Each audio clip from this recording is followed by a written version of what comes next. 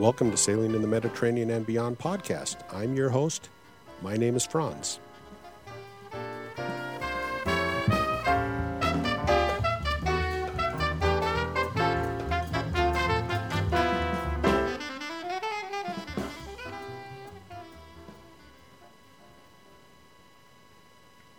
Well, not much to talk about before we get on to today's podcast, which is going to be the second part of the interview with Dan Culpepper on his travels across the Atlantic from east to west in the northern Atlantic, around the 40th parallel or thereabouts.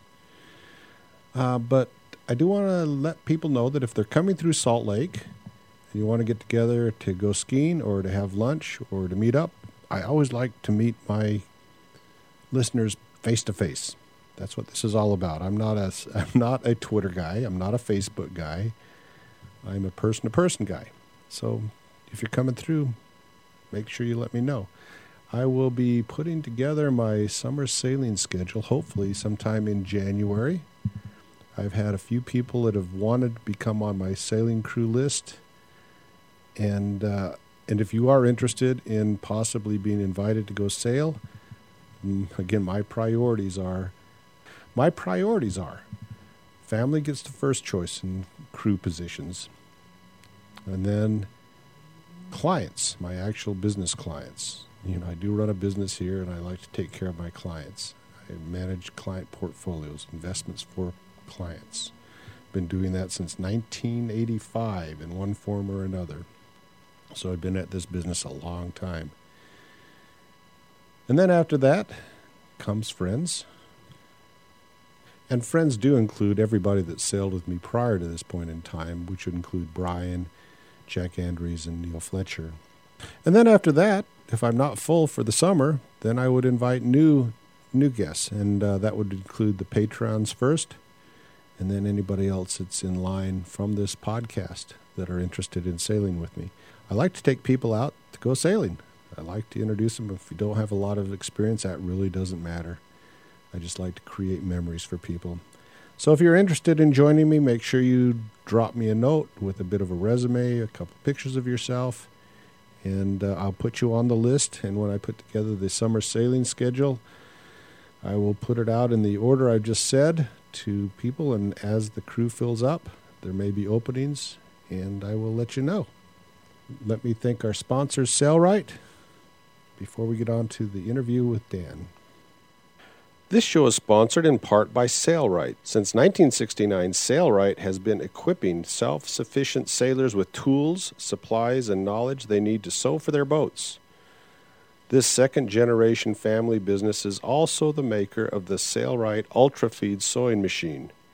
The UltraFeed is a portable, heavy-duty sewing machine that was designed to handle all your maritime sewing projects from sails to covers. At Sailrite, you'll find everything you need to take on your next do-it-yourself project, including fabric, tools, hardware, and even hundreds of free how-to video tutorials. Start your next project at sailrite.com. That's SAILRITE.com. So if you really like this podcast, go onto the iTunes directory or whatever directory you use to download podcasts and write a review. I'd appreciate it. And if you have any thoughts or suggestions or comments, or if you want to get on the summer sail list, write me franz1@medsailor.com. Now let's get on to part 2 of my interview with Dan Culpepper on his east to west northern Atlantic crossing last summer. Now I'm back with Dan Culpepper, and the last time we were talking, he was talking about the running of the bulls on Terceira Island and Angora do Hiroshima. And yeah, I was talking a lot of bull. Yeah, you were talking a lot of bull. That's right. So yeah. So okay. Anyway, we Terceira was great. We stayed at a banana. It was called Banana Camp, and it was in this in these banana trees all around inside, and it was about as rustic as they're basically lean-tos all together. And it really appealed, I think, to the backpacker 20-something-year-olds, and it was my kids' favorite place. They loved it, you know. They thought it was so cool, And we each kind of stayed there, and some stayed on the boat, and then we stayed in another place in town closer to where the boat was. And we kind of went all around. So it was kind of funky, and I thought it was kind of cool too. And it was more like camping than anything else, but it was another experience. Just a lot of experience on the islands. Again, I mentioned about how cool the Azores were in terms of just nature and getting out there and the food and the culture and the people. It's a great destination. So Terceira, and Terceira means third in Portuguese because it was the third island discovered. And inadvertently, we had gone in the order in which the islands were all discovered. And Santa Maria was the first one, and then San Miguel was the second one, and Terceira was the third one. So, and it was the third island for the crew, second for the family. And from there, we went to Fayal, which is probably the most famous for sailors place because it has Horta, which is the legendary port. As you went through there, right, Franz? Right. Yep. Went through Horta. Yep. And that's where everyone goes, especially if they're making the west to east. So that you is skipped usually over the first Sao George and this Pico. So you didn't stop at Sao George or Pico then? No, and some of the people did who took a ferry. Okay. Some took a ferry. They took a ferry trip, and we beat them. So they took one of these ferry trips early in the morning, right before we left. They took off, and they went to like every island. First, they went to every island. It took forever, and at some point, they took a picture of us from the ferry. Oh, as it went around San George Island, they had stopped on the north coast of it, and as they went around, we called them, we talked to them on the phone, or we were texting, and we told them where we were, and they said, "No, we see you. We can see you." So, and anyway, we arrived just about the same time, and we got into Horta together. Did you see much other sailboat traffic along the way? No, we did not see when we were out sailing. We did not see a lot of boats. I think a lot go into Horta, and then some do go to the other islands, but I don't think there were more than maybe 10 boats in each one. Maybe Angra was a little bit bigger, but it had some locals had boats, pretty much small power boats, and then maybe 25 other boats were there at the most in Angra. And then in Horta was loaded, packed with boats. It always is, yeah.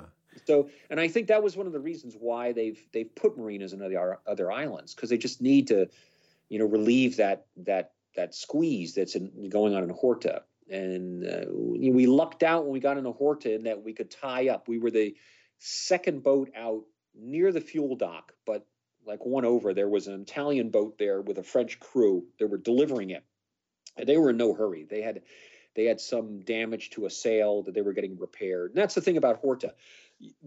All the services are there. They have Maze is there, which is Mid-Atlantic Yacht Services, called Maze, and it's terrific. It's a small little place, and you go in and they have really everything you need. It's astounding. I needed a new pin for one of my shackles. And I went in there and I showed the shackle without a pin. They went into a drawer and pulled out the exact pin I needed, right length, same size.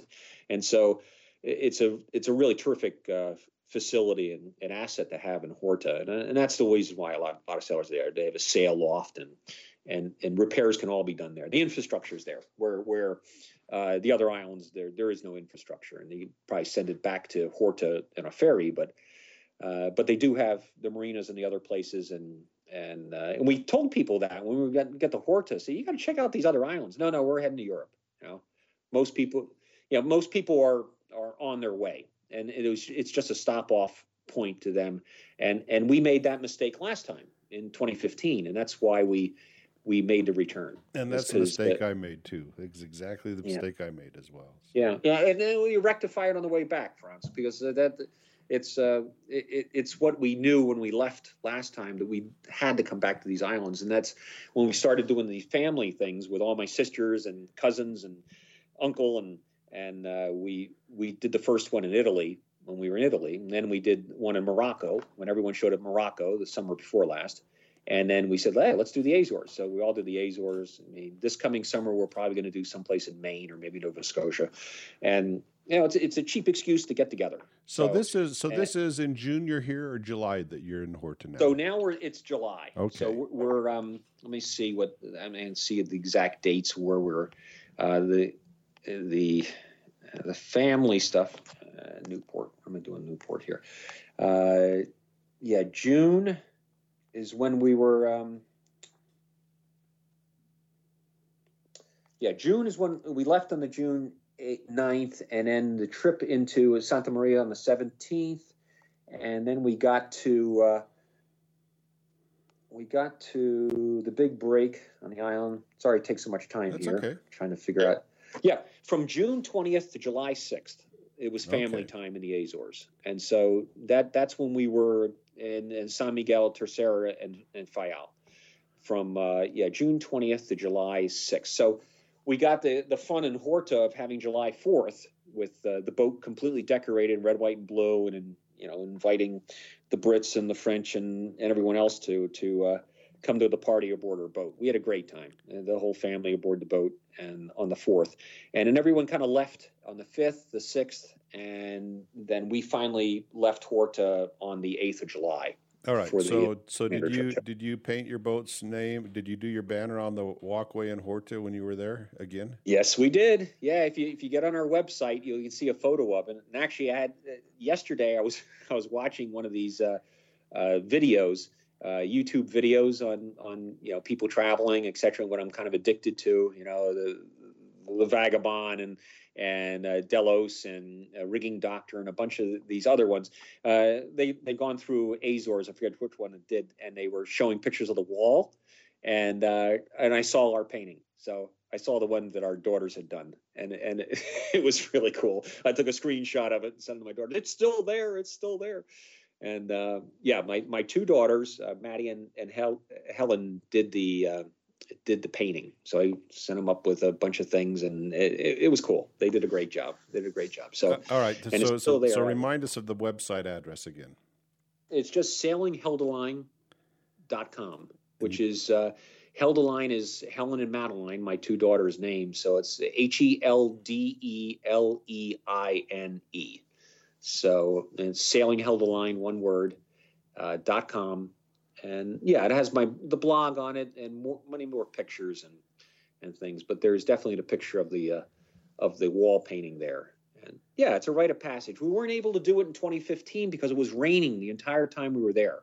And the sun came out one morning. We're like, I've got to paint the thing now, and then it started raining again. It's like So we weren't able to do it. And we still made it to Europe without sinking. So it wasn't total bad luck not to have done the painting, but we were very happy to have it officially on the wall there. And it was fun. My daughters loved doing it. They sat there for hours and did what the obligation the boat had to do. So it was great. So can I go and copy one of your photos and put it on this post from your website? Yeah, please do. Okay, good. Absolutely. I will. All right. Yeah, please do. Got to get permission for that, Yeah, I know you do.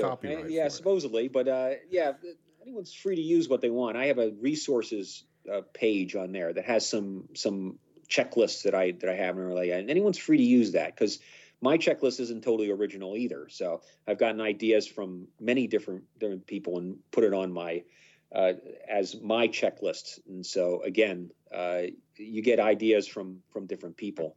And if you're monetized, let me know. But still, if you're going to use it for, if I monetize it, I'll be really happy. Yeah, exactly. I'll be glad to share the money with you. So. Exactly. Yeah, Franz, if you end up making millions from this podcast, let me know. But I'm not going to hold my breath. Yeah, but it could happen though. Yeah, stranger things. I guess. Yeah. So Horta, and then.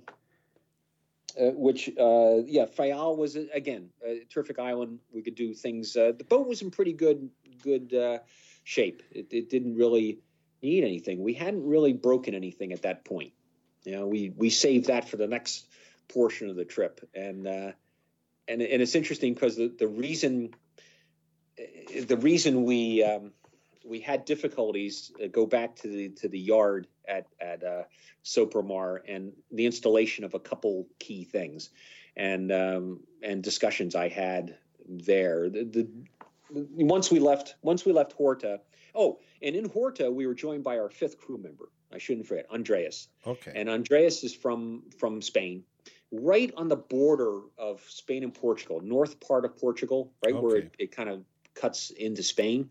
He's very, very close. So he could speak Portuguese and Spanish, which was really great while we were in Horta. He arrived on July 4th, and I think he was a little overwhelmed because he arrives at the dock, and we're 2 boats in, right next to the marina office where it is right there.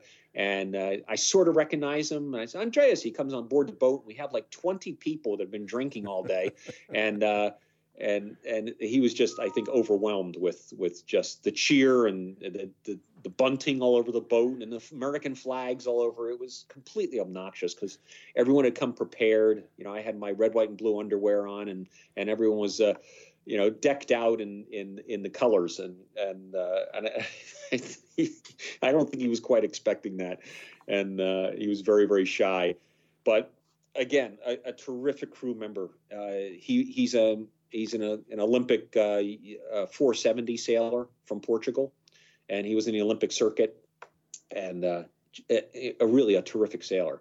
And I had to calm him down a bit because when things got a little rough, he just loved pushing the boat. Oh yeah, he's one of those guys that has to break stuff.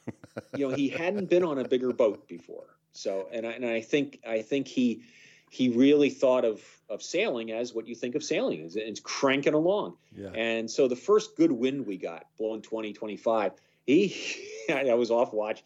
The boat was like on its ear. You know, he had the boat heeling over, and we were flying through. The crockery was flying around the bottom of the boat, and I'm rushing up to the cockpit. Okay, chill out. Okay, let the sail out. Let's flatten the boat out. And it took him a little while to understand that's not that's not driving the boat fast.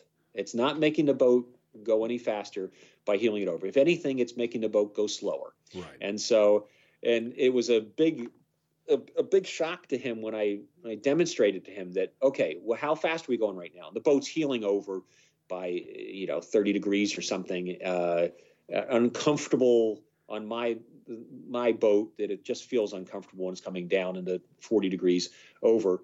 And I said, okay, how fast are we going? So we're going like 6.8 knots. I said, okay, watch this. So I let the sails out, reefed in the jib a little bit, balanced the boat up. Boat's barely heeling over. We're going 8.5 knots. Yep. Mm-hmm. And the boat is designed to sail that way through the water. Not especially the boats that have a really large stern, as mine does. It's not comfortable on that point. The boat just feels uncomfortable. So flattening out, it gets that sort of semi-planing hull that I have no forefoot, but the boat is really very shallow forward. And it just likes that feel right there. And so and he got it, but it doesn't feel like we're going very fast, he said. And it's true. And it's always the complaint you get when you get onto a bigger boat. The boat might be cranking along, but you just don't feel the same as you do sailing a dinghy. And a dinghy's a hell of a lot more exciting than a 50-foot boat for that reason. And even though you're going 8 or 9 knots, it just doesn't feel the same as you're going 5 knots in a dinghy. So, yeah. And he, anyway, but he adapted. Boy, he could stand at the wheel all day. We did these watch schedules of being on for 4 hours during the day, and he could just hang in there the entire time. And it would be just on the chart. On a chart plotter, the breadcrumbs would be just a straight line. It was really incredible. You could do a compass bearing. I'd say, steer this compass, whatever it would be, and he would just nail right on it. It was great. So were you hand steering all the way across, or are you using an auto helm? Oh, yeah. So that happened. We were having problems when we left the mainland. Just Harry, who's the name of everyone names their autopilot, right? It always has a name, Otto, or whatever you're going to call him. My autopilot's name is Harry, for Harry Helmsley, and he was a a big real estate developer in New York. A lot of people probably don't know who he is, but he was the original Donald Trump without the attitude, and he owned the Empire State Building at one point, and he was in the news because he just owned everything and really decent guy, but he had the bad luck or whatever of marrying a woman named Leona Helmsley, who became famous for leaving $100 million to her dog or something. I forget what she did, but she was a real piece of work, really difficult to work. So the helm, when it's working fine, is called Harry, and when it's not, it's called Leona. So the helm became very much Leona for the trip. It ended up being, I think, my Fluxgate compass just went kablooey. It just wasn't doing it. So it would go for a little while, and then it would all of a sudden veer off and make a 90-degree turn. And the compass printout on the display of the auto helm was just jerking around and wouldn't keep a compass. So I'm hoping it's still a compass. I still haven't solved that problem. And I'm hoping it's not the control head or something with the autopilot that's really expensive. So hopefully it's just the we never did solve it, and we just thought it was just too much wind on the first part of the trip. And instead of dealing with it in the Azores, we left Horta thinking, well, it's just a bad wind. But even in 10, 12 knots of wind, Harry would be going along for 15 minutes, all of a sudden, turn the boat, which is not what you want. So we ended up hand steering across the Atlantic. Oh, so okay. We steered the entire way. We just gave up on Harry. We kept trying to use him every once in a while, kept trying to come up with fixes, seeing if there was any metal near the compass, did all the usual things, trying to problem solve everything we possibly could think of. And we just couldn't figure it out. And so we ended up just steering, which ended up not being that bad. I mean, it sure makes the time pass much quicker when you're hand steering than on the auto helm sometimes. At least I found that way. And we came up with a watch schedule that my sister came up with, and it ended up being terrific. I mean, it was a great system in which we each kept single watches during the day, and then and I'm going to try to find where I have this, because I described it on the blog, because it's and we ended up overlapping over the night at night. So we have the single. Let's see if I can come up with this thing here. I'm going to try to find it here so I can kind of read what I wrote. But it ended up being single. People would stay on single man watches, which was just fine. And then we, at night, we would put two people on at night that would rotate on. So someone of a 3-hour watch, someone would be on at 2 hours and they'd overlap. The second person would overlap each time. So I was I didn't know how this would work out, because you kind of get a camaraderie and you have kind of buddies on night watches, especially, and we do back and forth. And whether that change after an hour of someone coming in, coming out, would be distracting or not good. But it ended up being a really nice way of running the watches for 5 people. Because remember, we had 5 people aboard, so there was no kind of easy way and we didn't have someone dedicated to being a chef, and because we didn't find out about Mattia's skills till later on. But on previous trips, if we had someone who wanted to do the cooking and the care, then they would be off of watch. So in this case, there would be the 5th person would be just going to sleep at night and waking up in the morning and take care of breakfast, lunch, and dinner, which would be great. But we ended up with having 5 people that we rotated the cooking, and the cooking wasn't that involved. Everyone could get their stuff on their own, and we ended up doing this odd watch schedule, but it ended up working great. So. And for the life of me, I cannot find it on my blog right here to explain it. But we called it something about the Fink, because it was my sister had come up with it. Her last name is Fink. I think it was called the Fink Astral Rotation Timetable, which was we called it the fart schedule. And that was basically what we went through the whole trip calling it. And you're on fart tonight, right? Yep, you are. And this is what happens. This is the humor that's funny in the middle of the Atlantic, and and we ended up doing it the whole rest of the trip. It worked out perfectly, and it made it so that the night watches became, and especially since we were steering the boat, we were hand steering the boat. And I think for that reason, one trick at the wheel. When things got difficult, we did half-hour tricks at the wheel, and otherwise it was 1 hour on, 1 hour off. And so basically, for each night watch, you were basically steering for an hour, and then you'd rotate off. You'd sit there for 2 hours. You'd rotate. The next person would come in, and it worked out that basically we were just hand steering for 1 hour in the middle of the night, and then 4 hours during the day. And I got into this system of where I could sit. I could do it with my feet. So I would put one foot on the bottom of the wheel. The other foot would kind of wedge the wheel so it wouldn't move. And then I could sit there and read. And just so my line wasn't quite as straight as an arrow, as opposed to Andreas, who would just stand at the wheel the entire time, staring off in the distance, listening to, oh God, this Euro pop stuff. Euro trash music, and pseudo opera stuff. I'm not a big opera fan, but he was a big opera fan, so I'd be hearing Puccini or something from the cockpit, screaming along, and he'd blissfully be steering the boat away. It was amazing. So I got to ask you, did you take your French horn with you? Did you practice along the way? Hell no. That's why it's a vacation. No, not at all. I brought my mouthpiece. I buzzed along before I had to come back, but no. As a general rule, I try to avoid doing any of that aboard the boat, trying to get away from it. So it's a nice break for me not to do it. So yeah. Okay. So from Horta, where did you go then? Did you go up to any of the other Azores Islands? Yeah, no, that was it. That was it. The okay. last island we visited, the fourth for the crew, third for the family, and that was going to be our launch off point for Newport. Okay. And the next destination was Newport. And so now we can talk about strategy. So let's talk about winds right now. So when you went across, you got northeast winds from from Portugal over to the Azores. Was that what you had pretty much all the way across, or what did you experience? Yeah, no, we didn't.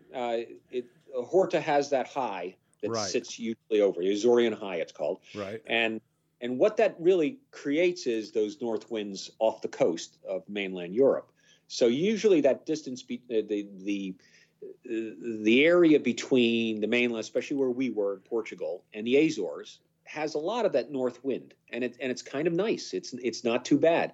And so we knew that first part of the trip for the mainland to the Azores was going to be pretty good. We weren't going to have to beat against anything. It ended up being a sailing trip. We kind of figured it was going to be a sailing trip, but we really thought that from the Azores to Newport, we were going the wrong time of year, going east to west, where most people were going west to east. Right. And we had done the west to east, obviously, in 2015, and that was a chunky trip. You're approaching hurricane season too at that point in time in July. Exactly. That's exactly right. And that was our concern. We had a couple concerns. One was, where is the high going to be?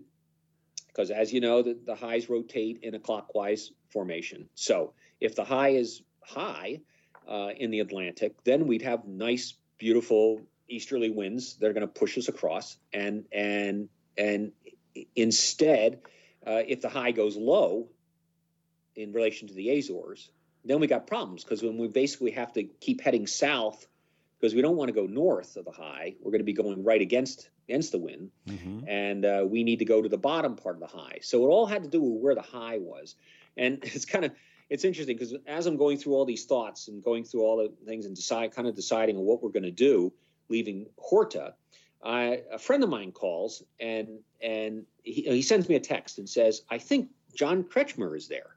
And he's a friend of John's, and I had met John once before, and John's a very well-known sailor, and a lot of your listeners are going to know who he is. He's written a lot of these terrific books. Actually, one just came out. It's fantastic. I highly recommend it. Terrific writer. He's sailed hundreds of thousands of miles, and he does these crew training cruises aboard his boat. Questus, I think, is his name of his boat, and Quetzal, I think, the name of the boat. And he and so my pal Ed says, "I think John's there," and I'm like, "Oh, okay. I don't know if he's there or not." So I look around the docks a little bit. I can't see him. I'm down fixing the head on my boat, which is another thing that kind of went kablooey, and I hear this voice out the window, and he's describing my bow the anchor setup I have on my boat. And I hear that voice. I'm going, God, that sounds like John Kretschmer. So I look out the window and go, Kretschmer. He goes, oh, hey. And I come across, and I said who I was and my connection, and we'd only met briefly before, and it was bizarre. Of all people to run into, vastly experienced person. He goes, oh, you're heading east? And I said, no, I'm heading west. He goes, oh, really? Okay, what's your plan? And so we talked, and so I had his input, and basically his input was pretty much what I knew already, which was watch the high. Watch the high.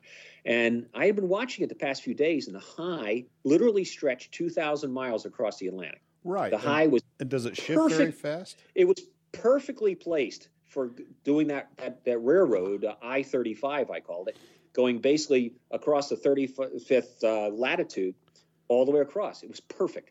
And then the day before we're leaving, as I'm talking to John, this was the day before, he goes, no, the high's disappeared. I said, what?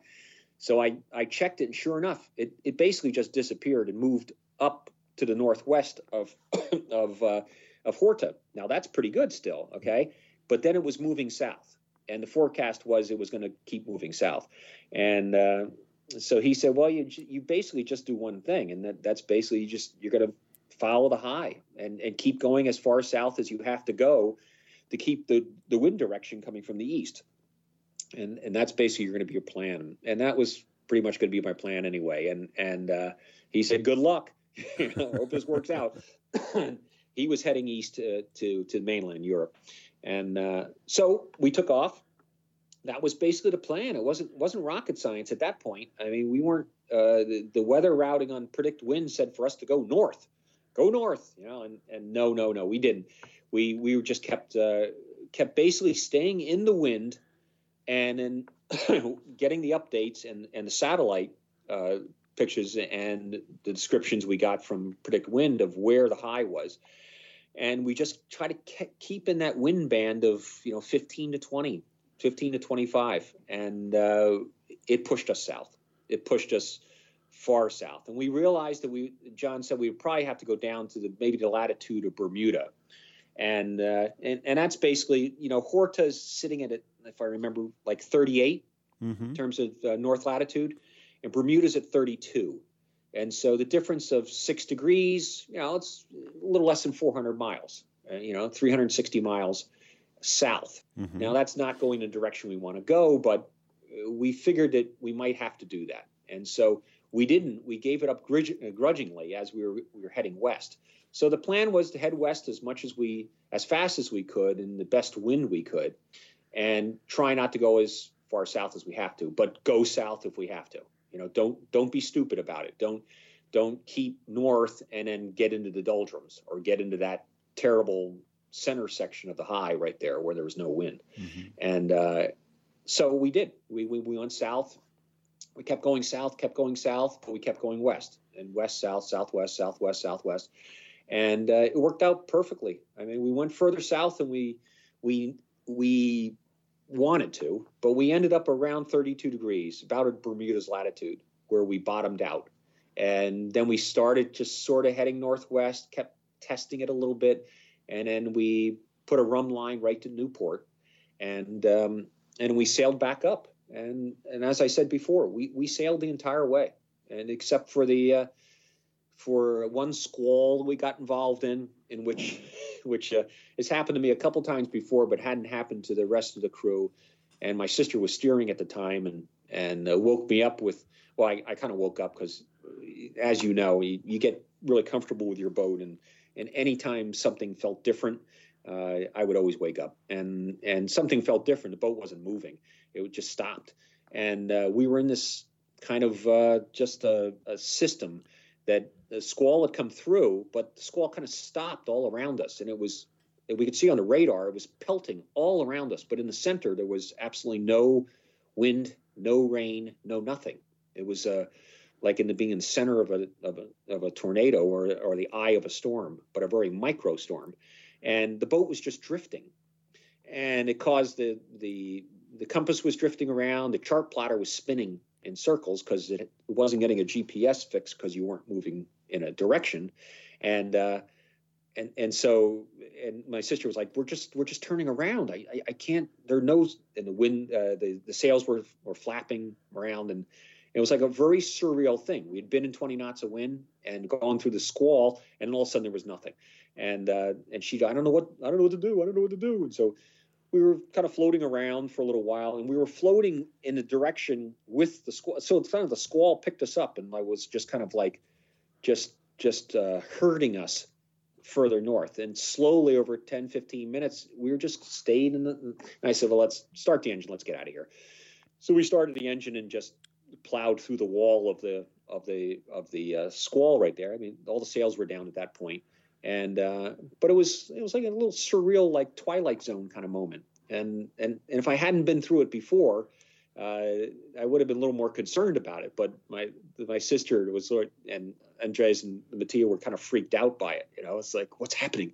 Are we going to be boarded by aliens or something? It's a very, very weird feel to the whole thing. It was kind of cool. Another great, cool experience. But I kind of knew what was happening. My uncle had an inkling too. And so we motored out of that. So we motored about a mile, and then we got out of that, and we were back in the wind again and back on our way. It was, of course, it was at night. So all those things always happen at night.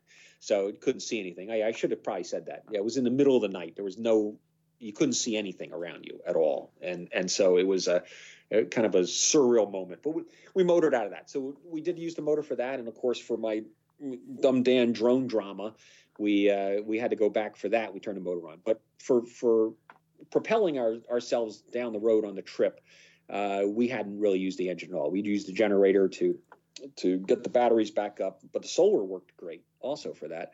And since we weren't using the auto helm, there was that power hog out of the mix.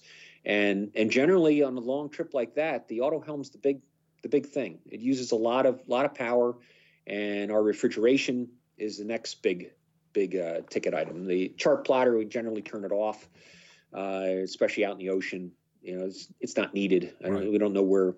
There's nothing we're gonna run into that we can see on a chart plotter, and so there was a real pleasure in the middle of the night if the stars were out, which only happened a couple times because we had a moon that really washed out the things. But say the moon's up and you're sailing along, and the moon tended to be off the port beam, and so I could sit back with my feet steering the wheel, turn all the chart plotter and all the instruments off. And the little compass red light would be on. I could steer by the compass, and I even could turn that off because I would just watch the moon. And I kept the moon right at the bimini, right where the bimini met the stays on the side. I could just keep it right there, right between the shroud and the bimini. And if I just kept it there, I was right on course. And it was like you were floating across the earth. It's the best. I mean, that's the stuff that keeps me coming back to that kind of thing, that ocean travel that I really like, which you can get that coastal. You can. There are moments and nights like that, but there's a different feeling when you're 1,000 miles away from land, and having that for days on end, it's fun. It was really terrific that way, and so we used little power, and we didn't really need to run the generator that often, and. Anyway, it was. So let's talk about food. What did you keep your refrigerator stocked up? What did you do? Yep, we loaded the freezer with a bunch of. We did our provisioning in where did we do that? Lagos. We did in Lagos. We did that. They had a giant supermarket that our boat was moved. The marina said, "I'm sorry, we have to move your boat because this spot's being taken by someone. We need to move you over to where the big boats are on the other side." I said, "Okay." So they moved us over there. We were the tiniest boat in this dock of giant boats, and but 1 block away was the biggest supermarket. So literally, we took the cart from the supermarket and took it right back to the boat. Couldn't have been better. So we realized that was our moment. So yeah, I have a pretty good sized freezer and just a fairly small refrigerator, but we loaded the freezer completely with various frozen items that we could find there. Breakfast was pretty much cereal, and we took a lot of the milk that you can keep out, the high temperature milk, ultra high. Yeah. It's fantastic. I mean, I still have it aboard the boat. it lasted forever, and it tastes great. And we had boxes and boxes of it. We stored in a boat. We stored about, let's see, one of the things I'm pretty adamant about is being hydrated on these trips. And what ends up happening is, a lot of the crew gets dehydrated because you just don't drink as much water as you really should sailing in the ocean. So we bought 1.5 liter bottles of water to consume, and so, which is perfect because that's about what you should drink every day. And so we just got into the system of every crew member putting their name and the day number on the thing with a magic marker, and it was great. So every day you just drank your bottle. And of course, my sister, who we ended up calling the smother on the trip, she's not just a mother, she was a smother, because she would require everybody to make sure you drink all the water. She'd check all their bottles and make sure that we had been consuming everything we were supposed to consume. And Andreas would fall behind, and she would make him, chunk the entire 2 liters or something he was behind, and became very serious about it. But it was great. It was exactly what we needed.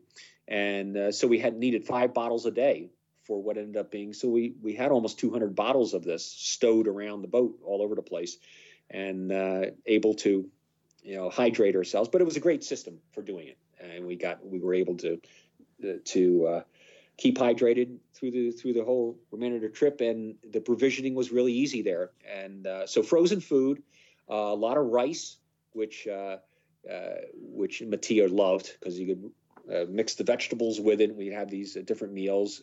We caught 2 fish. That's it. Actually, we caught 3. And there's a thing you can read on the blog. I'm not going to talk too much about it, but we certainly got a big competition with between the 2, what ended up being 2 teams. And Andreas stayed out of it, but we had Uncle Pete and myself called I think it was called Dan. No, I'm sorry. It was Mattia and myself, because there's Matt. Dan was one of the teams, and then Pete and Lori were the other thing. And Patari, they changed their name through the whole thing. But we had fishing became like the big competition, and Lori had caught an early fish. She was the first one to catch a fish, but I deemed it too small, and she had to throw it away, put it back in. So she put it back in, and of course, the next fish we catch is, a little bit bigger, but we kept that one. That was on our team. And so there was a lot of trash talk going back and forth between the fishing tournament teams. And we ended up catching a tuna and a mahi-mahi. And so Mattia was thrilled about that, and we were able to, eat that. But pretty much it was the frozen food we had. It was the rice. It was the cereal in the morning. We took cold cuts with us for the lunches, but we didn't eat that much. I mean, it's at sea, I find I always lose weight. I always come back 10 pounds lighter going there, and I'm not that big. I mean, I'm 6'3", but I generally weigh about 190 pounds or so, and I weighed about 180 when I get back from these things, because you're active, you're moving around. The food's enough to keep you going, and I'm not a real foodie either. I generally eat it for fuel more than anything else, but there were foodies aboard. Believe me, my uncle likes his food, and certainly Mattia was the frozen food was not something he enjoyed. He did not want that necessarily, and so that got us across. And I think our entire provisioning bill in Portugal, and remember this is Portugal, was like $350 for loading the boat up with everything. It was so inexpensive in Portugal, and we had the food the entire trip. I mean, obviously when we got to the Azores, we didn't need the provisioning stuff aboard the boat, even though Mattia stayed on the boat a few days and ate some of the food. But we still had food when we arrived in Newport on the boat. And obviously the fresh food was gone, fresh vegetables and everything we loaded up on in Horta was gone. But that only lasts a few days as it is. You have to rely on the other stuff. But it was, we're not too strict when it comes to the provisioning. I don't have a list that I use each time. It's more before we go. It's like, what do you like? What do you like? And getting things from each crew member. So I don't have really staples that I have, except for the Chips Ahoy cookies that we have to have at night watches. And the Oreos went in there a little bit, but the Chips Ahoy we have to have. So, all over Europe, I was able to find Chips Ahoy cookies. Now, if you've had Chips Ahoy cookies, they really are terrible. They're really not that good, a chocolate chip cookie. But, it's 3 a.m. and you're in the Atlantic and you have your foul weather gear on and it's cold, Chips Ahoy really starts to be very appealing. And I like my Chips Ahoy. It just became a tradition more than anything else. And so, and speaking of foul weather gear. So speaking of foul weather gear, what were you saying? Oh, speaking of foul weather gear, yeah, from the west to the east across the Atlantic, we were frequently bundled up. I've had this thing I've said to all the crews when we've gone offshore. Trips to Nova Scotia and Bermuda a couple times. That when you get offshore in the Atlantic, it's cold. It's deceptively cold. It's not what you expect. You could be in August. It could be 90 degrees on shore, and you get offshore and it's not just that it's cold, it's just a difference in temperature from 90 degrees on shore to 60 or whatever it is out in the ocean. It just feels colder. The water does not change temperatures as quickly as land does. So the Atlantic always seems, or oceans always seem to be a little cooler. And so from the west to the east, we were frequently bundled in our foul weather gear and, long underwear and a sweater and whatever, fleece and the foul weather gear, and all bundled up, and gloves. And it seemed kind of, so I had everyone prepared. It's going to be cold. It's really going to be cold. Everyone's got to get used to that. It wasn't cold. It wasn't cold at all. Now, perhaps we went a lot further south than we did, but we went to Bermuda last time. So, and we left from Bermuda and went northeast to the Azores. This time we left the Azores, went south, and then went northwest to the U.S. But we didn't put our foul weather gear on, I think, once, except for the rain. We'd put the top on when it got, through these squalls or whatever, spritzing that you'd get in wind. But in terms of cold, I don't think we wore fleece very much at all. So it was different. It was a different experience than we've had before. And speaking of different experiences, we didn't see any boats. We saw a boat when we left the Azores, and about a day out, and they had been 24 days from Bermuda. Wow. 24 days from Bermuda, and the boat was maybe a 40-footer, and they were sailing, and it was a couple. And we saw them in the distance. We called them up on the radar. Called them up on the radio and said, who are you? Where are you coming from? And they basically said they were 24 days out of Bermuda, which seemed crazy to us. That was a long time. And they still had 2 days to go to get to the Azores. And you could really tell, I could hear in the background his wife or his partner saying, "Better get a damn shower soon." She could hear in the background. They were ready to get off the boat, get off the boat. I'm sure he said, "Yeah, it's a 2-week sail, and we'll be there in a couple of weeks." And now it's 24 days down. They had some really light weather. What was it? It was just they had no wind. Oh, they said the trip was just awful. They were just getting into the wind because we were sailing and they were sailing, and they and I said you should have wind all the way to the Azores at this point, but they said they hadn't had any wind. And they had gone north to try to find wind. They were moving around trying to find the wind, and I don't know whether they had the access to weather or not at the same as we did. But they weren't the only ones, because we talked to another when we got close to the U.S. We had talked to a boat who was looking at the weather forecast for that part north where they were going, and said the winds were just wrong. And so they were probably wrong for the west to east, but they were nice for us going east to west. The plan worked. We were in the wind the whole time. We just lucked out. It worked out where the high is. And as I said before, the high can be many different places. It's called the Azorean High, but it fluctuates around. And so our entire trip from the Azores to Newport, we did in 18 days. So, and during 18 days, we went about 2,400 miles total, 2,470, less than 2,500 miles to get there. And the rum lines, probably closer to 200. 2000. I'm sorry. We used about 400 miles going south out of our way, but we were always going west. We never went due south. We were always heading. And it sounds like you were comfortable all the way across too. Yeah, we were. I mean, we had little adventure moments of more wind than we expected, or 2 squalls that came through, but we're kind of used to that at this point. I mean, you just adapt to them. Having radar is a huge asset for that. You can see it coming. You see the condition, especially if you had a forecast there was going to be wind. We had one night of lightning, and I probably said it before to you in the past. I do not like lightning. I have no issue with heavy wind. I have no issue with seas of some sort. They don't. Obviously, I'm concerned about them, and I think about them. And lightning is something that just unnerves me at a cellular level. It's just I don't like the idea of going into it or seeing it anywhere near me. And because I have a checklist for lightning what is your checklist for lightning? What do you do for lightning? I don't know. I have to go to my website and look it up, what I do for lightning. But pretty much I take the portable VHF radios that I have, and I have 3 or 4 of them.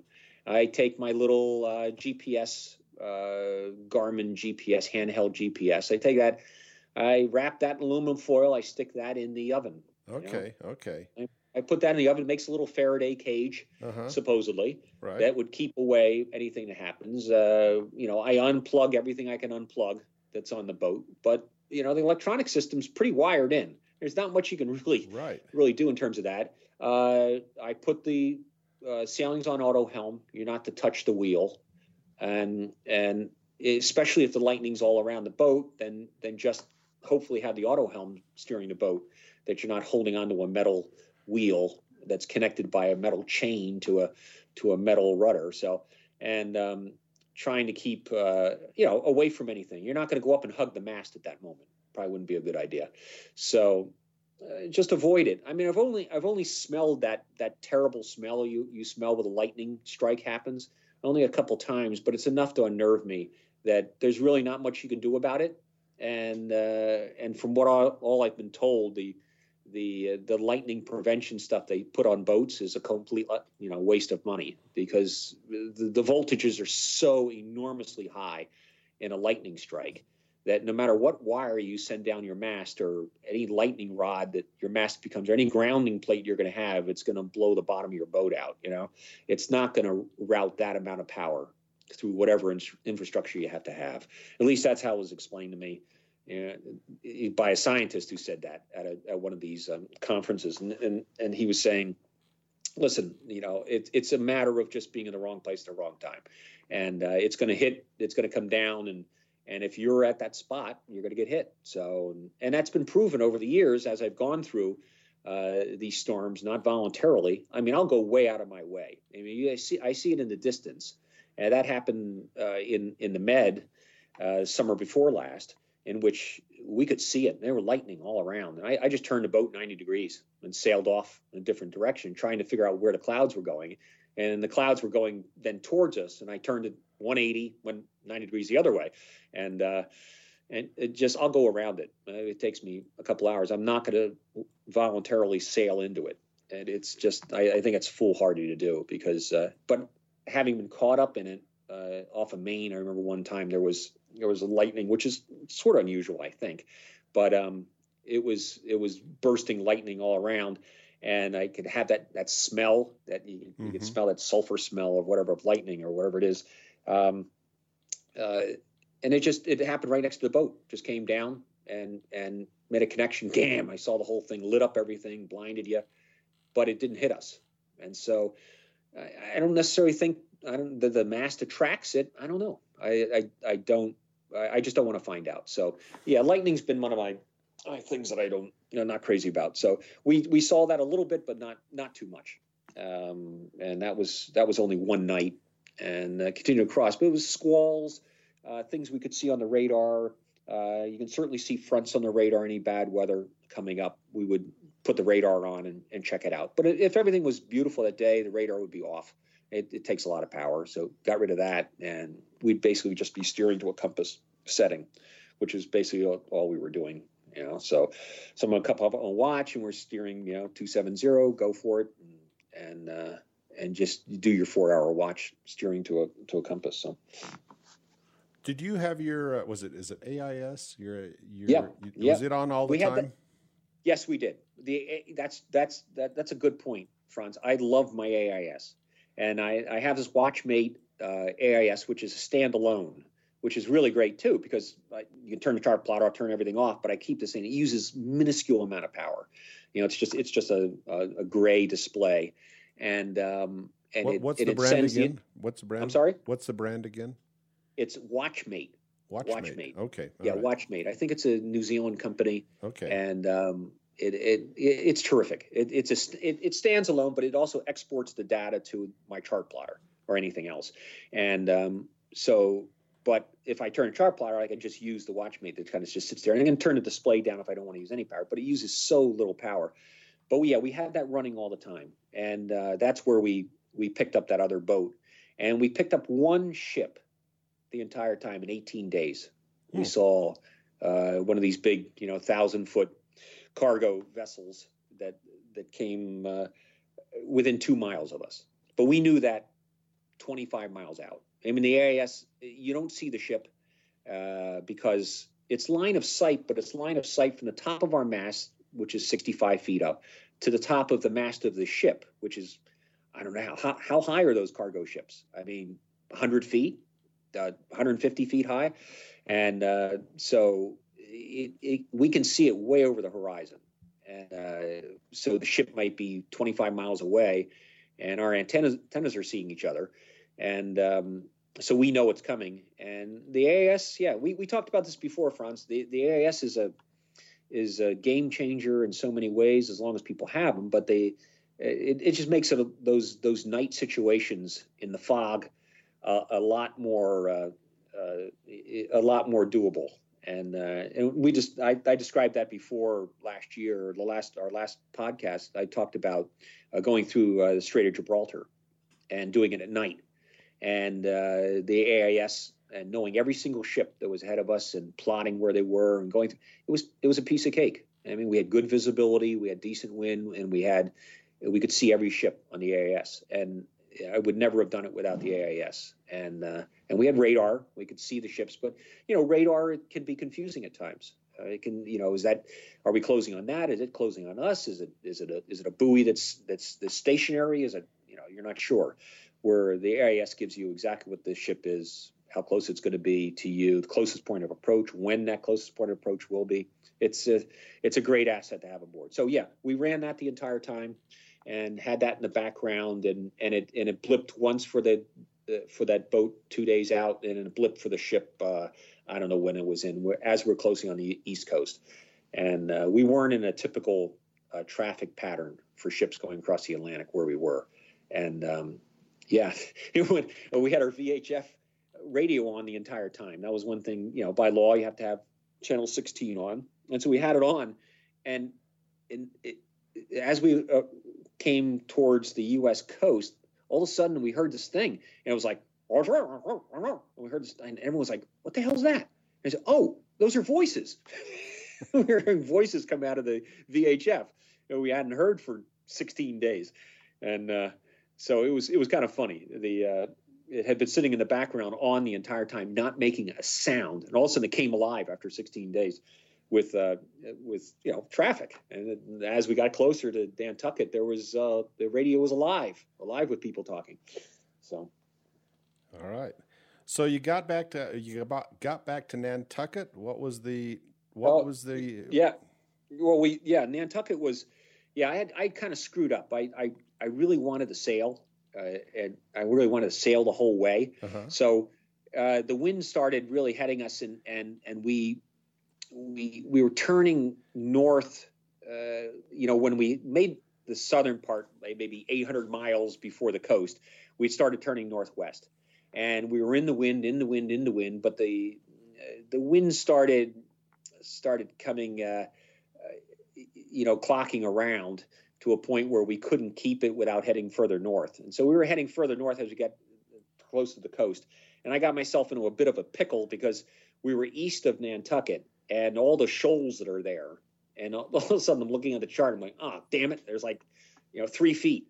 And so we had to jibe the boat around, but we ended up turning the engine on. I had to finally suck it up and admit that we're gonna have to drive the engine.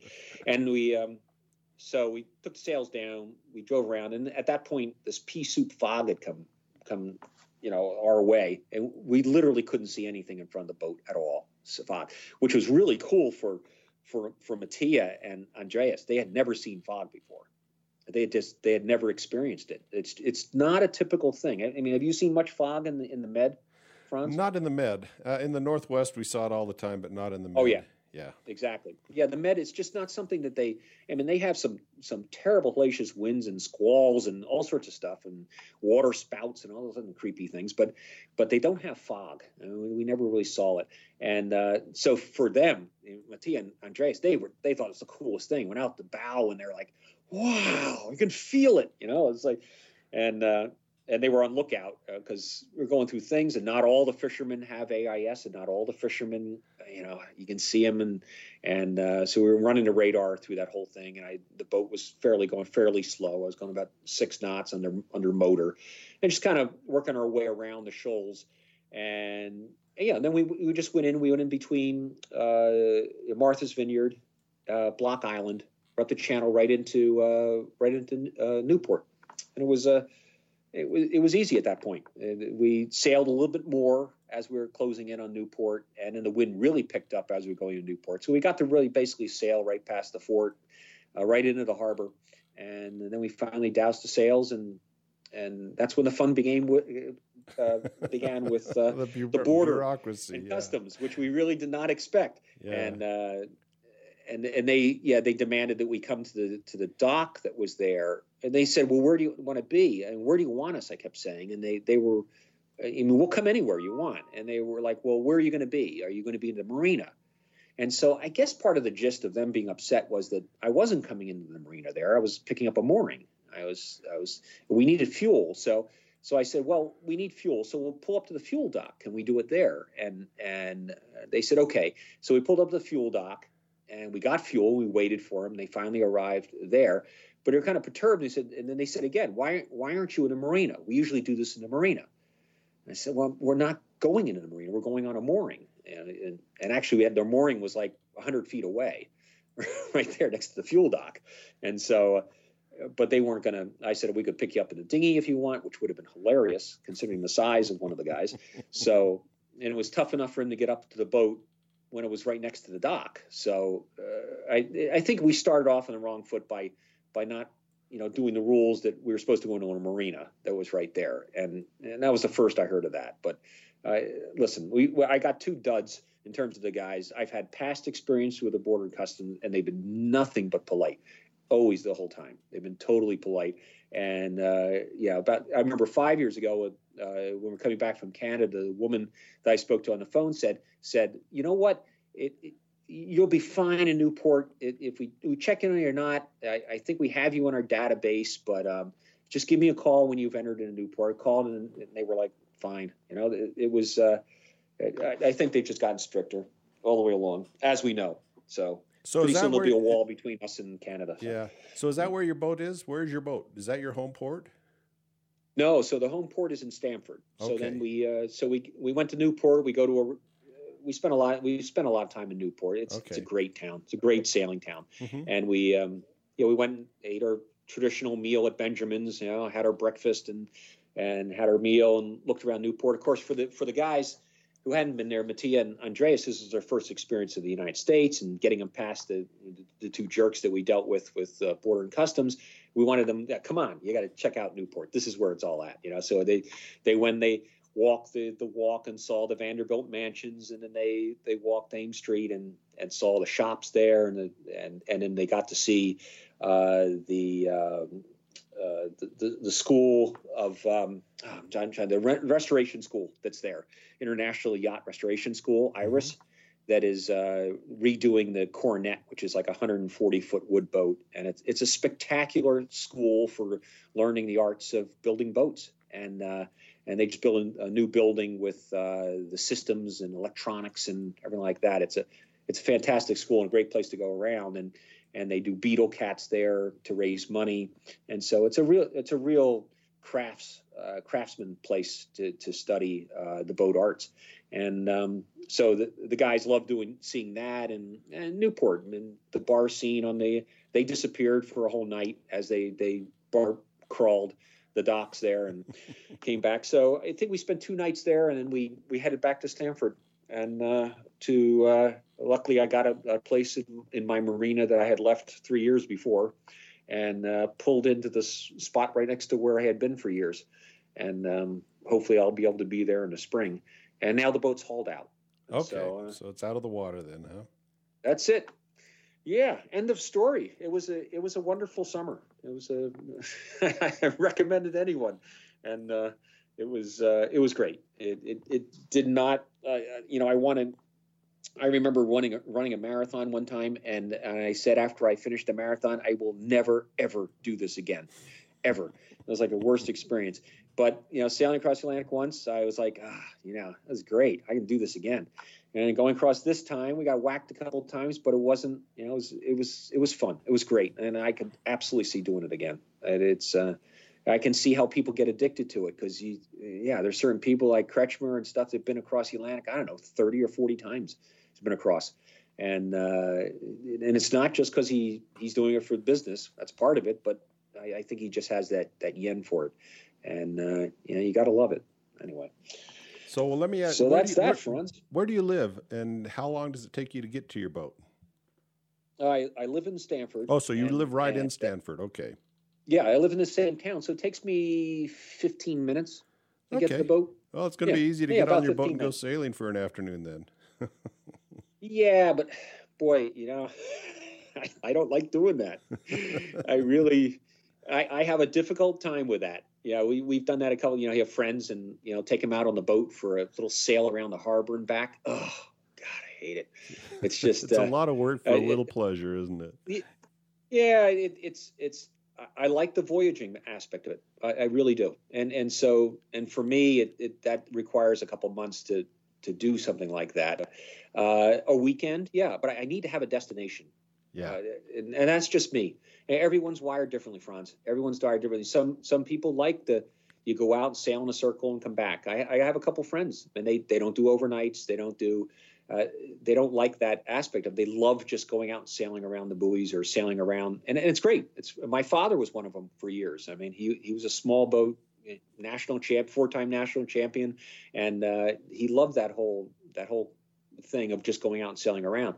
And I'm not wired that way. It's just it's not that pleasurable for me to go out. But if I have a destination, even if it's just sailing across Long Island Sound to Port Jeff or going into there are numerous places on the North Shore of Long Island to go, that gets my juices flowing. Then I'm like, okay, it's a voyage. It's a 3-hour voyage, so I can go. I have a destination. So okay, one last question. What Sure. repairs do you have to do on your boat, or did you have to do on your boat once you got back? Yeah, I probably the biggest thing are various halyards that I lost because once again, the spinnaker halyard. It wasn't the halyard that broke. It was the block at the top of the halyard, at top of the mast. Uh-huh. It's an external block that holds the halyard. Right. And that came off when I had Andres and Matteo were watching dolphins on the bow, and I heard this bang, and this block, which could have beamed them on the head, comes flying. The sail comes flying down into the water, onto the deck, onto the water, and I expected it was something that happened before because on the 2015 I had lost a halyard and it had been chafe. Chafe had gone through at the top because I had stupidly not changed it for a day, and the spinnaker was up for an entire day, and I hadn't moved it. You should move the halyard just a little bit, a few inches here and there, so it just doesn't wear across the ship at the top of the mast.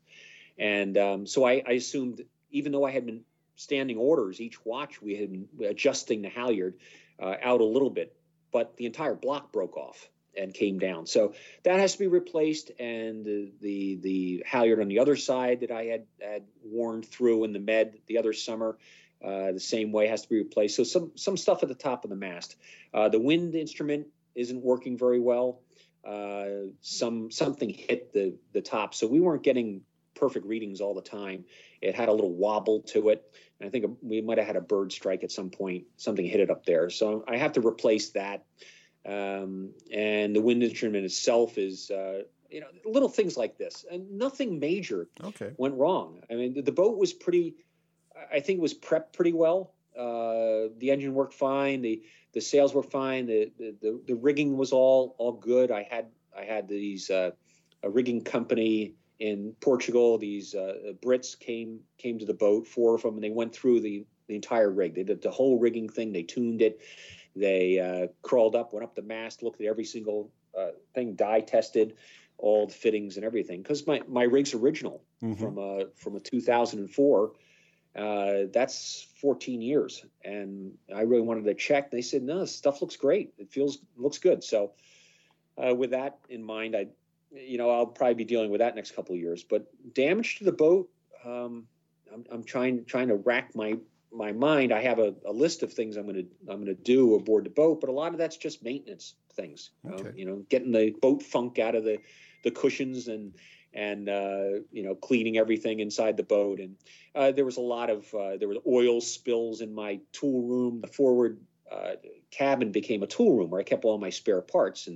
And you, as you know, you keep a lot of spare parts aboard a boat, especially on a transatlantic voyage, because you don't know what's going to go wrong. And I've taken all those off, but the oil leaked. I had 5 gallons of oil that I brought with me just in case, and one of them cracked open and went over everything. So it was an unholy mess in the whole beginning of the boat. So a lot of that's just cleaning the boat, stripping everything off the boat that I possibly can over the winter, bring it all back to the house and garage, and it's just clean the boat from stem to stern. And but in terms of systems, everything seemed to work. As far as damage to the boat, really nothing. The biggest thing is probably the halyards and the auto helm, figuring out the auto helm. And I'm hoping it's a simple problem of just replacing the flux gate compass. But having auto helm, ironically, I'm going to want it for my coastal stuff, right? Almost more than the ocean stuff. It's just, and especially since when the family's aboard, I tend to do most of. Now that the kids are older, they can steer and do everything to them. But I pretty much solo the boat. And I like it that way. But without an auto helm, it's going to turn into a real drudgery. Yeah. And I think it's safer, especially with some of the coastal stuff, because you can look around a lot better. I set it, and then I can look around and see where I'm going up the sound. I can see other boats and be really careful. But in the ocean, I had enough people aboard. But if I do a solo to Maine, or I do an overnight where I'm going from Provincetown up to Maine someplace overnight, which I might do by myself, then I'm going to want the auto helm. It's safer, obviously, to have that. So, all right, so Dan. That's that. Held a line safe and home, and I'll be here for the next few years and figure out what we'll do at that point after that. But it's been a great experience. It really has. And I highly recommend it to anybody and as we talked about, everyone's wired differently, Franz. Yep. Some people just feel comfortable with coastal sailing, and that's great. Just get out there on the water and do what you have to do, make yourself happy on the water. It's a great place to be. So. Thanks for sharing your story with us, Dan. I always enjoy talking to you. It's good to catch up with you. Thanks for sharing with us. Well, thank you, Franz, for having me. It's always a pleasure to talk to you, and it's fun.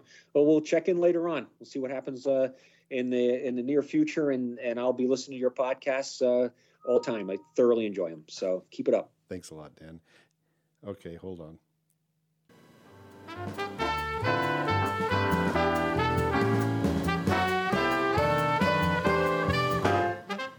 Life is short. In the end, all that really matters is the memories you make. So make a few. Go sailing.